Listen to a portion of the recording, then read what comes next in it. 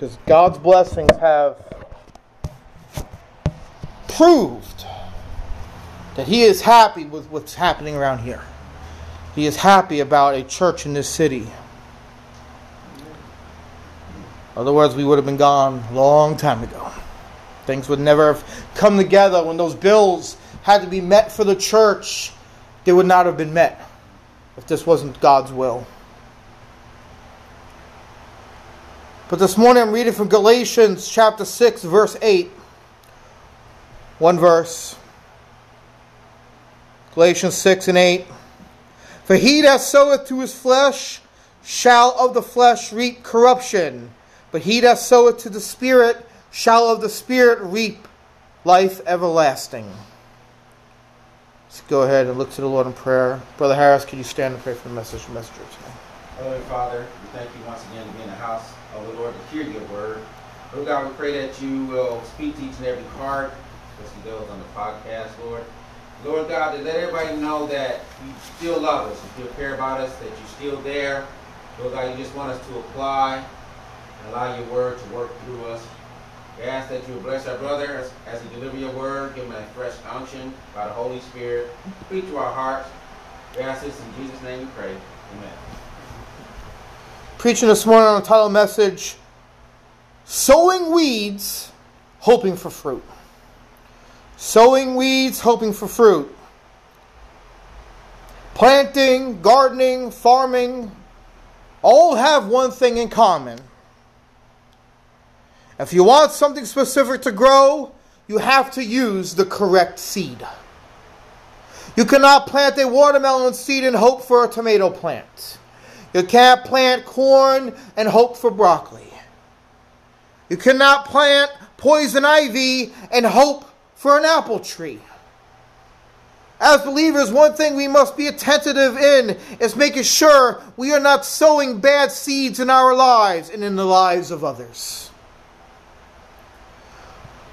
Let's look at this law of sowing and reaping.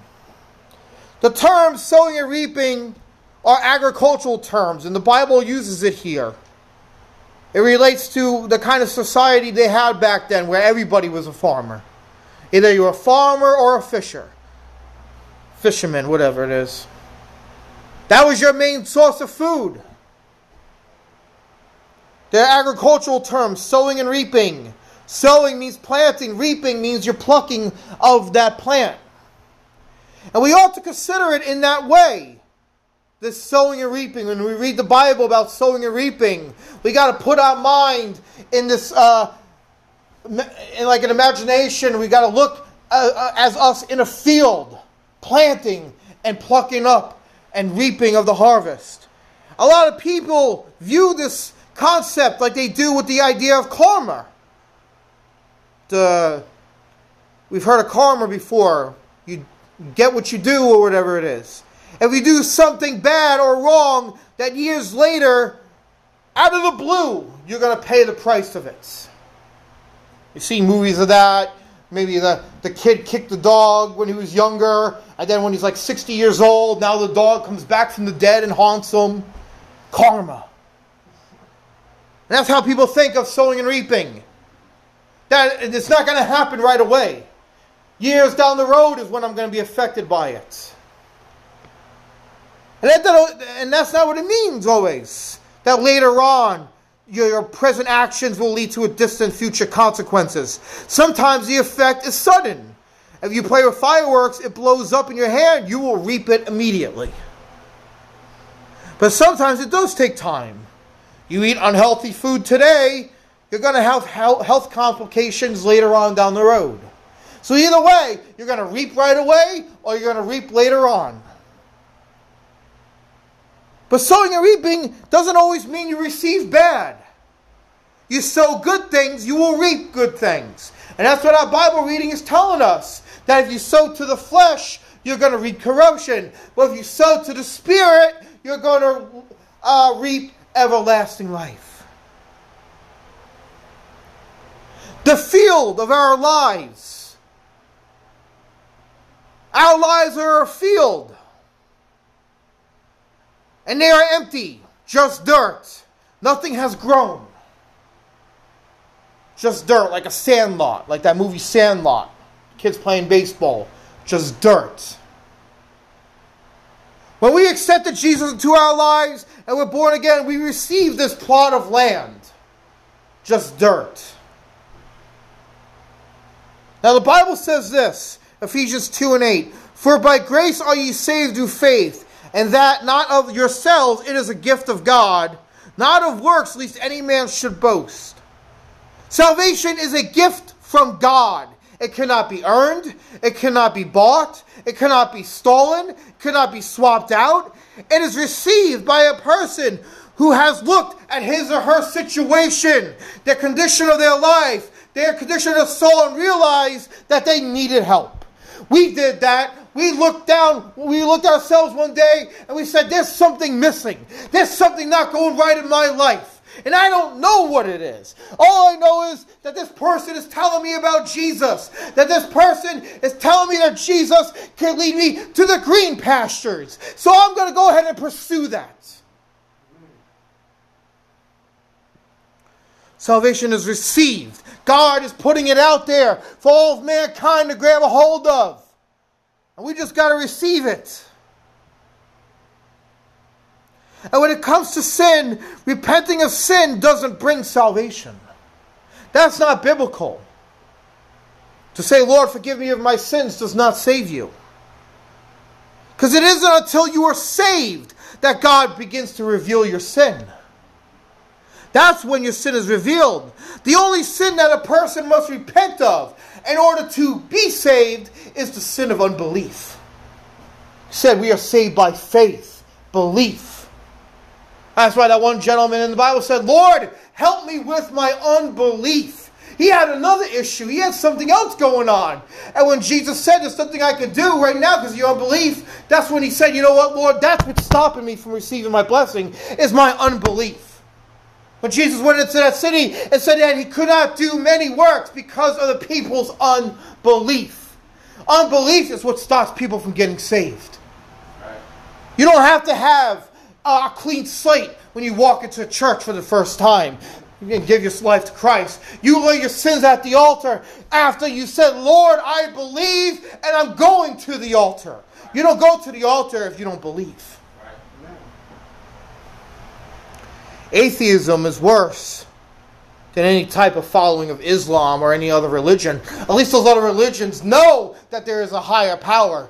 They may not know which one is the correct one. They may be worshiping a false idol or a false god, but at least they know that there is something bigger than them. It's the atheists, and they know that God exists, because that's why they fight so hard against it. The opposite of love is not hate, it's indifference. If you don't care about something, you're not going to be focused on that. But those internet atheists, they're always online, typing away, trying to disprove religion, because they're trying to soothe their own conscience. They want to prove to themselves that there is no God, but they can't, no matter how hard they try.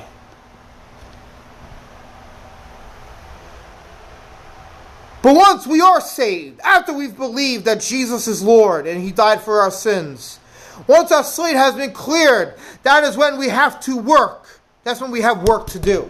We're not saved through works, but when we're saved, that's when we have to start working.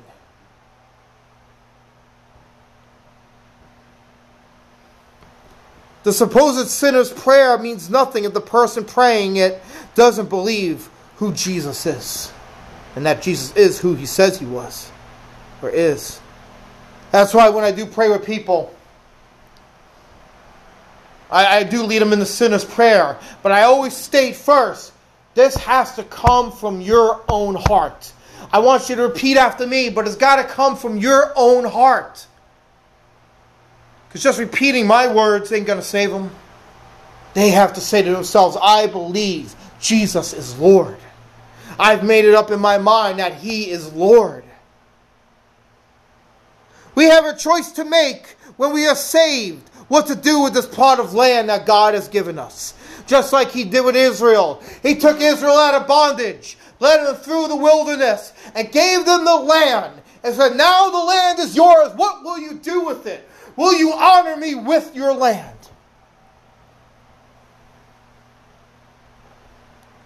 What do we plant now that we got this land? We all know that we want to plant good things. We can all admit that we want good things. But unfortunately, many believers plant the wrong seeds. We're talking about sowing weeds, but hoping for fruit. Matthew 13-24 gives us a parable. And we're going to take it a little bit out of context, but there's many points in it that we want to use. And so the parable of the tares and the wheat. And we'll just read one portion of it. Matthew 13-24. Another parable put he forth unto them, saying, The kingdom of heaven is likened unto a man which soweth good seed in his field. But while men slept, his enemy came and sowed tares among the wheat, and went his way. What Jesus was doing here in this parable, the context of it, was he was talking about the wicked and the wicked and the righteous being together, growing up together in this world. And God one day will separate the good from the bad. Because they asked the farmer, the landowner, your enemy has come and planted the tares with the wheat. Shall we tear up the wheat? And he said, no, because at least you tear up the wheat also. Let them grow together. And then at the end, when they're separated enough, when we can tell the wheat from the tares because they look similar, then we can pluck them out separately. Cast the tares into the fire, but the wheat will garner up together. But I've noticed things when I was reading this parable.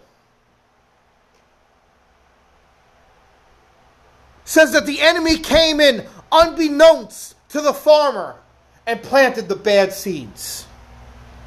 We are in full control of our field and what gets planted into it. The enemy cannot go unknown onto our field and put the wrong seeds. If wrong seeds are planted in the field, it's because we planted them. The enemy stood outside and put up a little farm stand and was selling the seeds, and we went ahead and bought them from him. We said, you know what? These seeds look okay. Just a couple seeds, a little fun, a little worldliness. Won't hurt. I'll plant them in a separate part of the field. That's what happens. Sin yields to more sin. When you plant seeds of sin, you are going to reap the fruits of that sin. You're going to grow weeds, uncontrollable weeds. Every day we have to inspect the seeds that we're going to plant and make sure we are not sowing the wrong seeds. Make sure we're not sowing seeds of sin. We mentioned last Sunday about our fellowship, and in our fellowship, we came up to this topic of the homeless population. And I have met many. I have met many homeless people. We've had many in the church. But I can easily say that I have never met a homeless person who was a true, genuine, born-again, Holy Ghost-filled Christian. They may have been at one time, but then they fell off the path and they gave in to sin.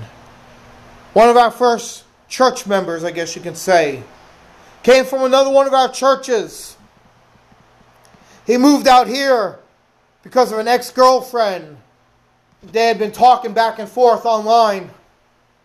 She said, well, why don't you move out here? He had lost his job where he was living. He was in social services or whatever, which makes no sense. He's like, you're involved in social services and you can't find work and a place to live? So he moved out here to try to get some new life going on. Moved in with his ex-girlfriend. And he claimed to be a Christian. Came from one of our other churches. But you know what? He left God's will. He was not meant to come out here. Let alone move in with someone he wasn't married to. He thought very highly of his salvation. He thought he was untouchable.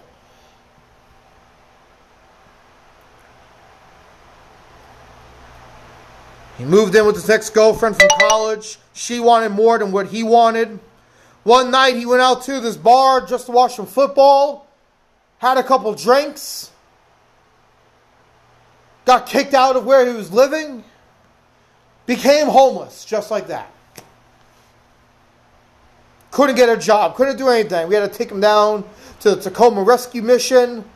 He just was like, I don't know why this is happening to me. I'm a child of God, blah, blah, blah. And I was telling him, I know why this is happening. Because you're not serving God. You're serving your own flesh. You're sowing the wrong seeds. You know you're not supposed to be doing this. You claim you know all about God and you're quoting your scripture and doing all this stuff. But you do not have the right seeds planted in your life. He's got the seeds, but they're not planted. They're still in the little bag still. I know another family that lost their home due to other members of the family using drugs. And now they're homeless. 5-something years they've been homeless. Many who are homeless in the common sense were teenage runaways, drug and alcohol users, haters of good things, haters of society. Just talk to some people who are homeless. Ask them why they're homeless. Because usually people who are, hard working and they had a job and they had a vehicle and they had their life put together, who may have lost their house to a fire or an apartment to a fire, usually had insurance to cover those things. Or they have a good loving family or friends that would have taken them in. A lot of them were the runaways, the ones who have rejected society. Not all of them, but a lot of them. And as we mentioned the other day, that a lot of them have mental illnesses. But I don't believe they were always like that.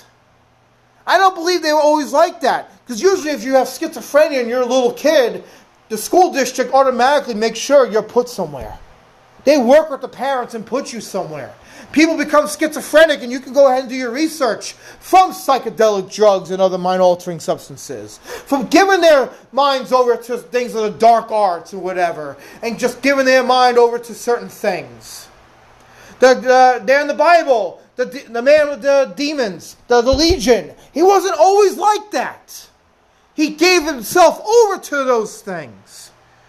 Now, I'm not putting down these people who are homeless or have mental illnesses. What I'm saying is sin leads to more sin. You plant the seeds of sin, it's going to grow into wild weeds of sin. And you're going to be too far gone for anybody to help. Drugs are a huge contributor to mental illness. Don't tell me drugs don't hurt people. Don't tell me, because I've seen people who were sharp. They were good in school. They had their right mind. They started doing just the legalized drugs, the ones we have legalized nowadays, and they're just burnt out. They're slow. They can't keep their eyes open. They're just done.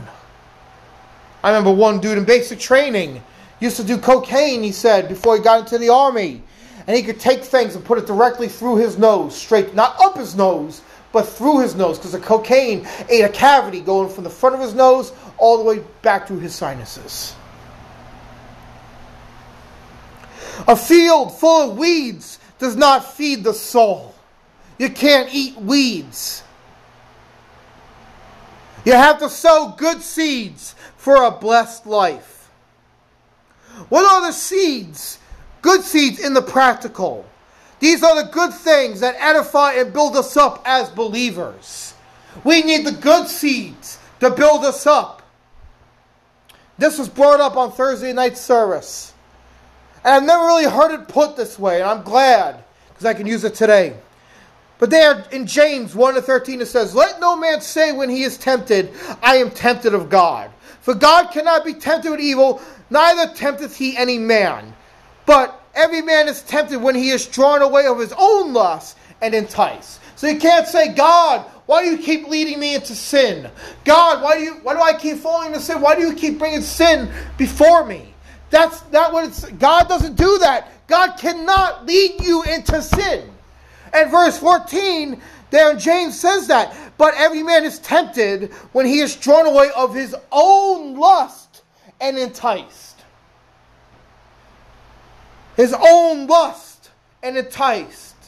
You cannot be enticed by something if you do not have a lust for it. If you find yourself in a situation where you're struggling and you're saying, "God, I'm being tempted of the sin," it's because you have a lust for it in your heart. You have a lust for it. Lust is defined as a sensual appetite regarded as sinful. Let me give you an example. All right, I do not have any desire to eat sushi or to eat eyeballs or chicken gizzards or any of that stuff. I don't have a desire to eat tofu. Thus, if someone presented me a plate of these things, I would not be tempted to eat it. I would not be like, you know what? Hold on, let me look at that. Turn that plate around a little bit. I don't have a desire for it. You're like, get that away from me. I don't want it. But you'll be desired. And I'm not saying those things are wrong. Sushi. I'm using that as an example. Because we have lust in us. Our flesh is not saved. Our lust is not saved. If there's a particular sin that you cannot overcome in your life, it is because that seed is still in the ground and it is growing. The flesh is not saved, but it can be controlled. Sir. How can this, if you're overcome with lust, you find something on the internet that you're struggling with, or you're around some friends or co-workers and they're smoking something and you're just compelled to go join them in it, or you drive past that billboard and that frosty cup of alcohol, whatever, and you're like, man, I really would want that. You're overcome with this temptation. How do you control it? We get the answer there in Galatians 5:16. This I say unto you, walk in the Spirit, and ye shall not fulfill the lust of the flesh. That is the answer. That is how you overcome sin. You walk in the Spirit. Planting good seeds is walking in the Spirit. Bible reading, clean, godly music and entertainment, church attendance, witnessing. Witnessing, yes. Soul winning is walking in the Spirit. Soul winning will help you overcome temptation or falling into temptation. Now, we do not all meet together for outreach. But that doesn't mean that that stops us from doing it. If you feel like you have failed God this week, if you feel like you have not done enough for Him, maybe you have fallen into a sin, repent of it, repent of the shortcoming, and then go soul winning. You may say, well, God, I can't go soul winning. I just did this and I just did that. I have no right to go tell somebody about Jesus. That's why you repent of it and then go stick it to the devil. Say, you know what, devil? I failed this week. I gave in to sin. You dangled that carrot before me. And I had that desire in my heart. But I'm getting ready to make a change. And I don't want to do that anymore. And I'm going to go soul winning. I'm going to go to church. I'm going to open up my Bible. And I'm going to pray. I'm going to read. And I'm going to fellowship. I'm not going to let sin get me down. I've fallen, but I'm going to get back up. Go soul winning. If you feel like you're not doing enough for God, go to church. Attend another service. If you're going to watch some good stuff, there's nothing wrong with watching a show or something, but it's better be clean. Because some stuff on those shows can lead you into temptation. You don't want to plant the wrong seeds. Paul said to walk in the Spirit, not just say that you are in the Spirit, but we got to walk in it. Work. That's work right there. We're not saved by works. We're saved by faith, by grace, through faith. But we're kept by works. You can give your life to Jesus. You stop going to church, you're not going to be saved. You're not going to stay saved. You need to eat. You need to work. Because if you're busy doing things for God, you won't have time for the devil. We got to sow good seeds in our life. Seeds that build us up as Christians, to make us better Christians, and also to make us better witnesses, so that we can sow good seeds in others. We've talked about protecting our testimony. But there's more that we can do. When it comes to others, all we can do is sow in water. Okay? Talked about that earlier. We've done our part. We bring somebody out to church. But here in 1 Corinthians 3:6, Paul says, I have planted, Apollos watered, but God gave the increase. Some then neither is he that planteth anything, neither he that watereth, but God that giveth the increase. So don't think you're anything special. Don't think that person who watered anything special. It's God that's going to grow the person. That's God is going to bring the fruits of that person into life. All we have to do is plant and water. Plant and water. That means plant. Tell somebody about Jesus. Bring them to church. And then we water it. But it's God that gives the increase. And the same thing in our lives. Sometimes we find ourselves doing more than we're supposed to. We cannot encroach on God's part of the growing process in a person's life. You cannot stand over the seed because you're going to block the light. You cannot overwater the plant because it'll drown. They say you should water plants every day. But you're only supposed to water it a little bit. Maybe every couple days. Depends on the plant. Same goes with people when we witness to them. It may take several services before a person is ready to pray for salvation. Many people have been ran off, and to include in this church, because someone decided to take upon themselves to go pray with a person when it wasn't their job to do in the first place. Every person who visits this church comes with a lot of baggage. We did. When we got saved, we came with a lot of baggage. We had all sorts of stuff going on in our life. We didn't even know where we were going. Just because we're saved doesn't mean we had the clear path. God had to reveal that clear path to us. We came to church. I remember my first service. I didn't even know what I was doing. I came and I never heard preaching the way it was. All the churches I go to is just someone up there doing a glorified Bible study.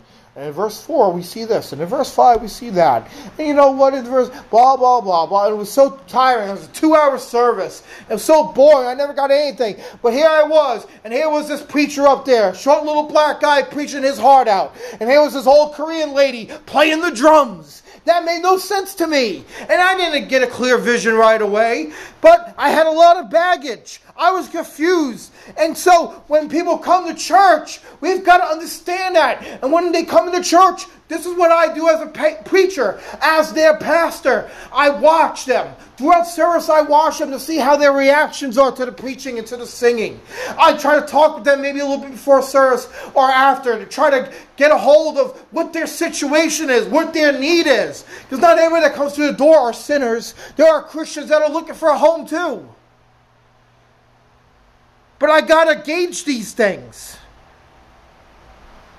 People come with a lot of package, and I got to see what their need is.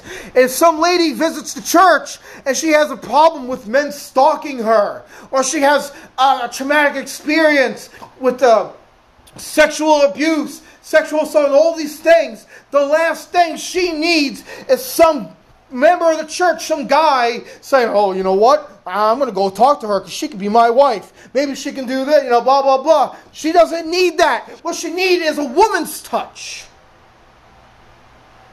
Not a man going up to her. Because you're going to run her off. I'm going to lead her into salvation. She's not ready to pray for salvation yet. She doesn't even know anything about God. She was invited and she came. If you bring someone to church, fine. You can go ahead and pray with them because you probably know them more than I do. You're a coworker, you're your neighbor, or whatever. But still, before we pray with people, let me know. Just give me a little heads up. Hey, can I pray with them? Because what if that person had shared something with me? They came up maybe before service or in the soul winning, and they said, listen, I have an alcohol addiction. I have an alcohol addiction. And I haven't told anybody but you, Pastor. You're the only one. But now, here's the thing with alcoholics. You know if they're addicted because they smell of alcohol. Alcohol stays on the flesh. It comes through the pores. You can smell it. You can tell if their eyes are yellow. That's a sign of alcoholism. So you kind of play dumb and say, okay, yeah, thank you for telling me, even though you probably already knew it. So they come to church. And then an altar call comes. And then somebody decides to take it upon themselves to go pray with them. Like I said, they smell of alcohol, so you already know. They don't have to tell you they're an alcoholic. Everybody knows the second they walked into the room. But then you go and you say, oh Lord, deliver this man from his alcohol addiction. Now that man is thinking to himself, that pastor told everybody about my addiction. And he's gone. He'll never come back to the church again. Yes, you had good intentions. You wanted to pray with them. And yes, you noticed something that was pretty common to everybody else. But not in that man's mind. Because he can't smell the alcohol on his own breath. I remember one time we were soul winning, me and a pastor, and we walked up to this big old concrete apartment building. And it looked like something you'd see in downtown Iraq. It was big chunks of the walls missing, and it just looked horrible. And we knocked on the door, and we're witnessing, the pastor is talking to the lady, and he's like, let's go ahead and pray right now. And he's praying for her. He's like, Lord, please help her with her finances.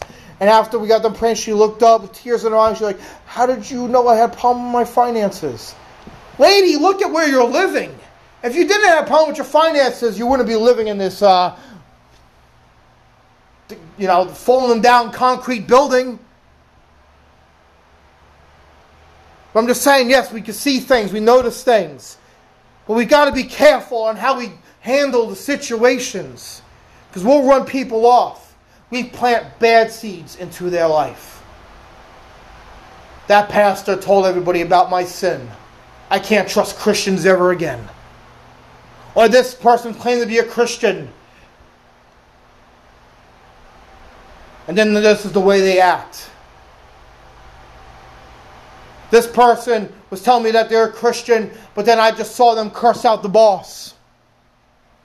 Surely they can't be a Christian. Surely that church isn't doing their job if this man is running around committing sexual whatever that word is, sexual acts against children, or touching women where they're not supposed to be touched or whatever. Immorality, that's the word I was looking for.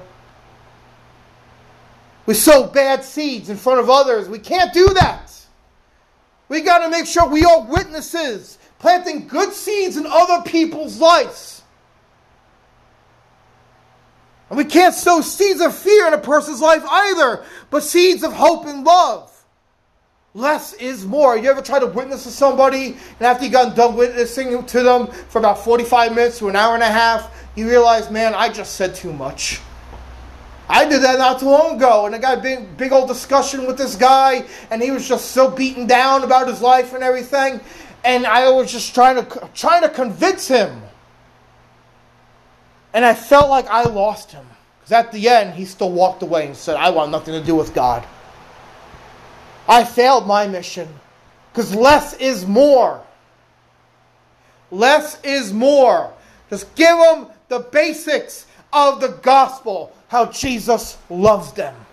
Don't need to burden them down and confuse them with Old Testament and New Testament parallels and prophecy and all the stuff that happened and Leviticus and the laws of Moses and all those things. None of that matters. What we got to do is lead them to Jesus.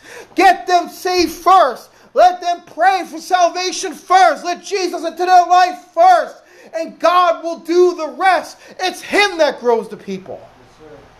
It's God that grows us. We plant the seed. We're going to have to water the seed in our own lives too. But God will bring the increase. You may know a lot. You may know the Bible cover from cover.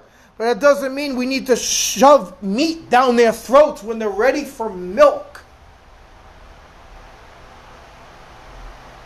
As a pastor, that's what I got to do sometimes.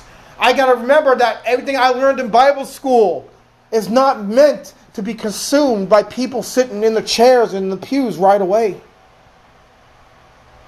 I don't need to start off our very first service in Revelation if it has nothing to do with salvation. The simplicity of the gospel is what people need first. Sometimes it is okay for the doctor to administer the IV instead of the nurse. What do I mean by that?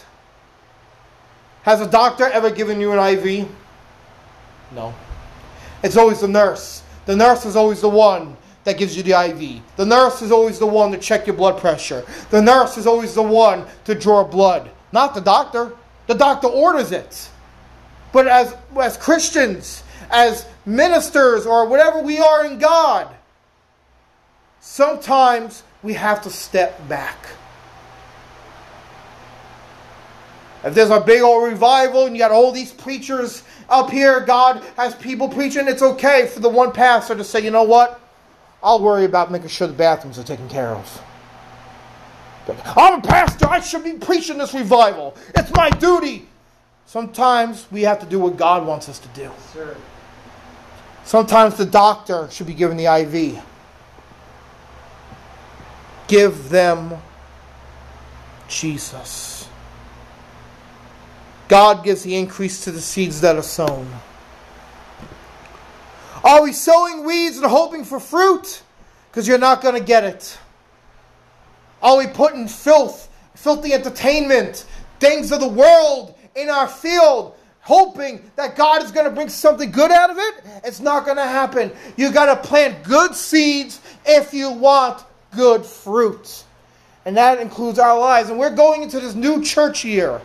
Like I said here, what I do is from August to August. We go through the year, because the church anniversary, when we pioneered here, was in August of 2016. So when the next August comes, that's when I'll go through the books and get rid of the old deposit slips and everything. Make sure everything is 100% squared away, which we do anyway throughout the weeks. But I make sure everything is good, it's kosher. I look back on my failures throughout the year, seeing, God, how many people did we bring to church? How many times did we not do what you asked us to do?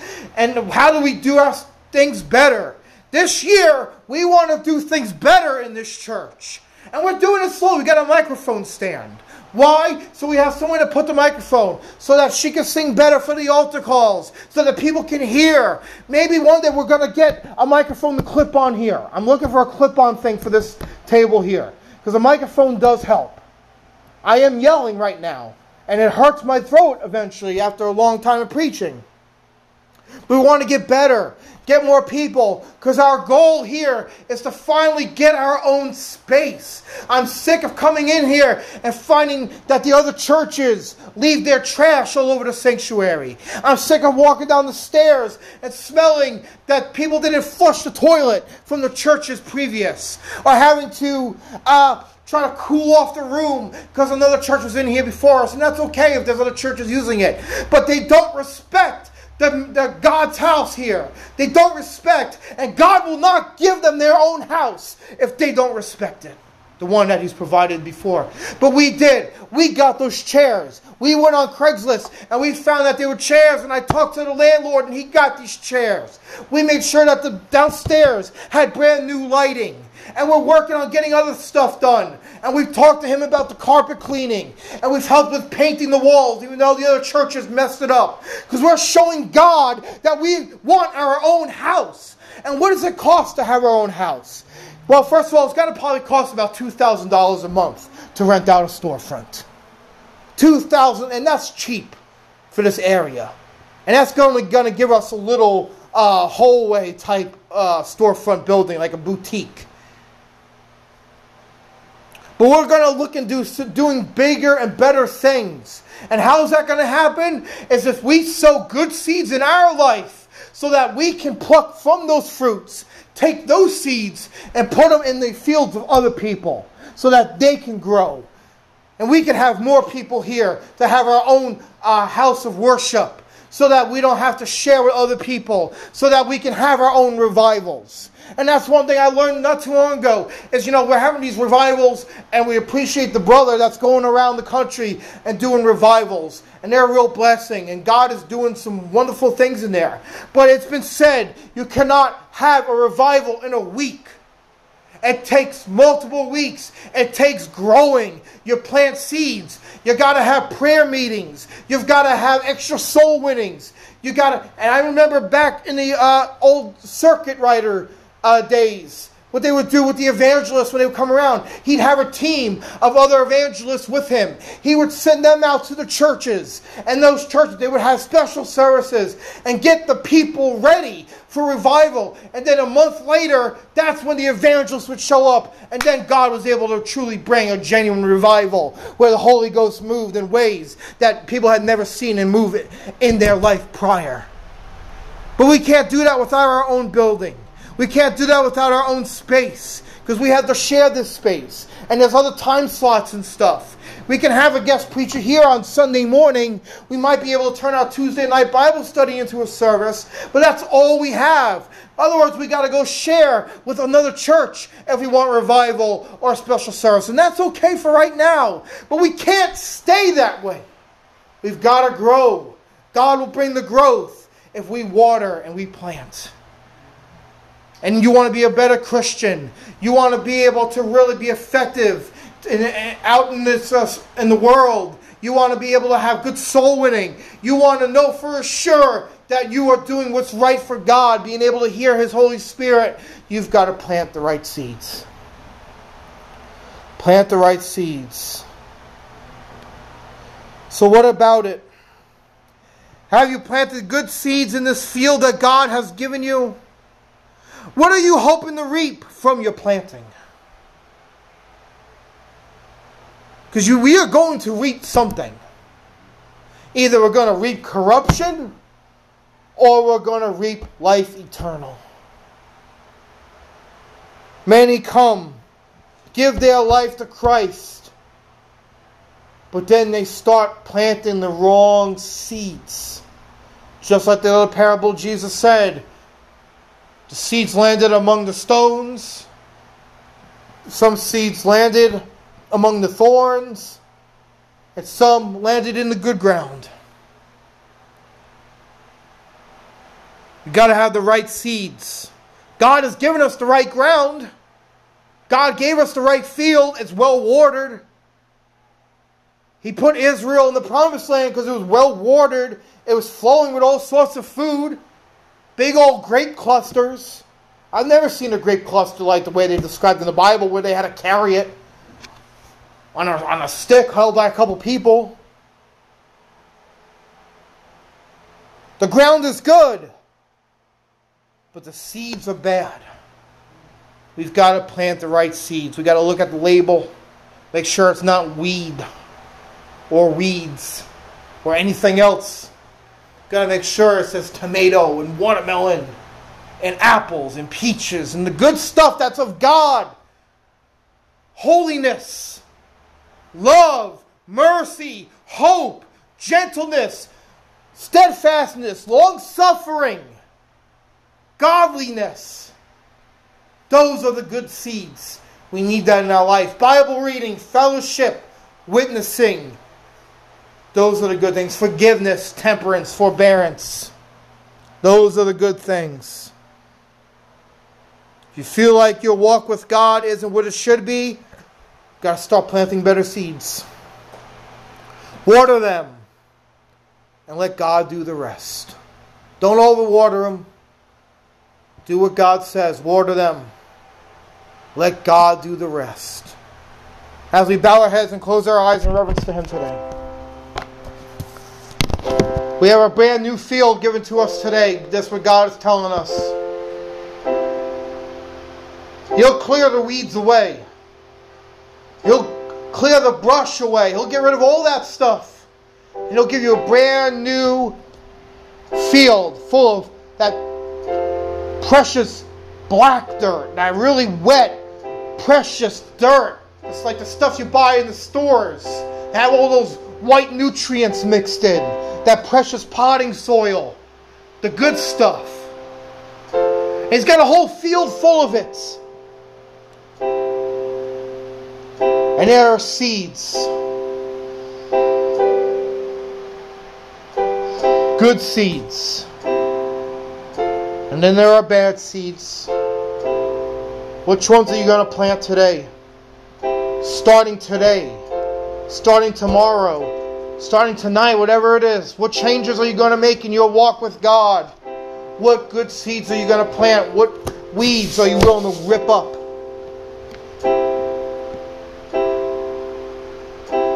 We have an opportunity to have a beautiful field flowing of milk and honey. A beautiful field, precious in the eyes of God, with plenty of fruits and vegetables and all the good things for us to eat. Spiritual food. What about today? What are you going to plant today? What seeds are you going to plant today? Let's find a place to pray. Go ahead.